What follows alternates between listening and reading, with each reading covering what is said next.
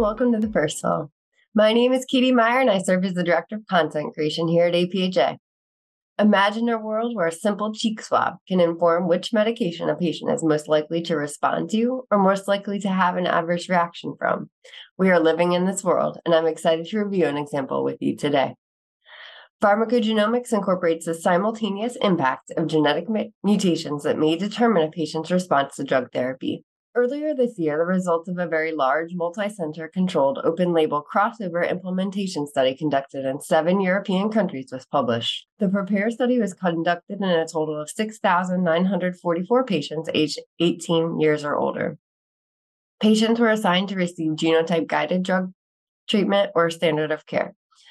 Those receiving genotype-guided drug treatment were genotyped for 50 germline variants and 12 genes, and if they had an actionable variant, were treated according to the Dutch Pharmacogenetics Working Group recommendations.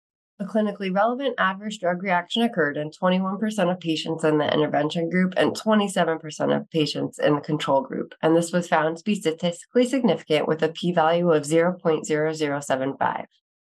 Researchers concluded that using a 12-gene pharmacogenetic panel and guideline-directed therapy significantly reduced the incidence of clinically relevant adverse drug reactions. This is just one recent example of how pharmacogenetics can inform safe medication use, and the evidence within this landscape is truly evolving at a rapid pace. When a pharmacogenetic test is conducted in a patient's genotype is provided, which is then translated into their phenotype, or outward observable expression of the gene.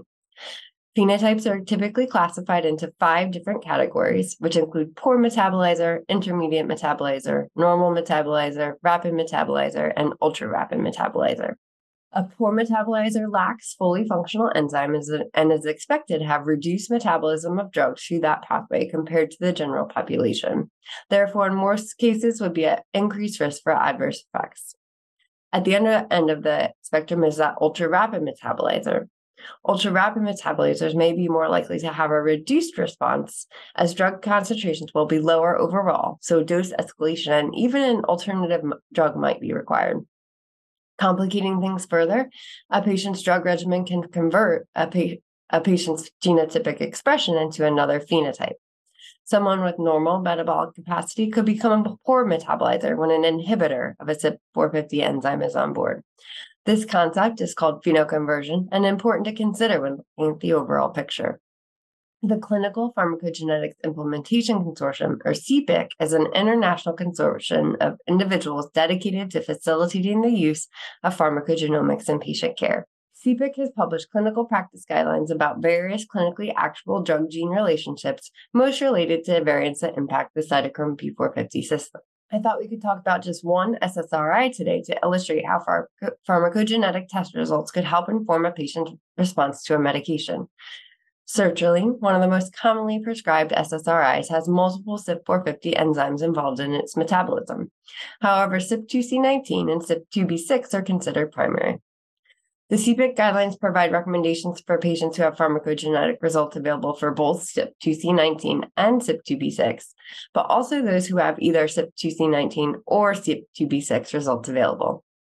Let's start with CYP2C19 and look at both ends of that phenotypic spectrum. For patients who are CYP2C19 poor metabolizers, so that greatly reduced metabolism compared to normal metabolizers, CPIC recommends a lower starting dose, slower titration, and 50% reduction of maintenance dose compared to a dose that would be given to a normal metabolizer.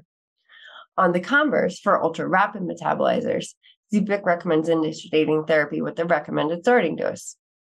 And looking at CYP2B6, CPIC has the same recommendation for CYP2B6 ultra-rapid metabolizers, and with CYP2B6 poor metabolizers, recommend a lower starting dose, slower titration schedule, but just a 25% reduction in the standard maintenance dose.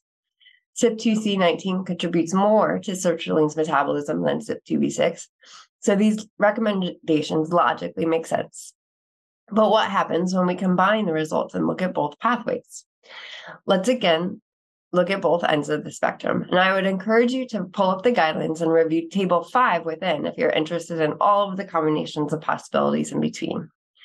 For patients who are both CYP2C19 and CYP2B6 ultra-rapid metabolizers, remember, we expect to see reduced concentrations of a drug compared to normal metabolizers.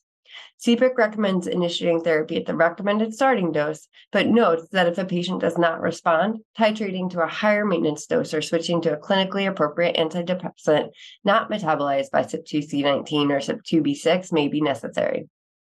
For those who are both CYP2C19 and CYP2B6 poor metabolizers, CPIC actually recommends an alternate antidepressant not primarily metabolized by CYP2C19 or CYP2B6. These patients will have higher concentrations of active drug and therefore will be at increased risk for experiencing adverse drug reactions. You can see with just this one example how pharmacogenetics can help us tailor medication selection based on a patient's genetic makeup to improve the chances of effectiveness and reduce the patient's risk of adverse drug reactions. Well, that's it for today. We do have a full Pharmacy Today continuing education article about the use of pharmacogenomics in mental health. Check it out in the Learning Library if you'd like to learn more.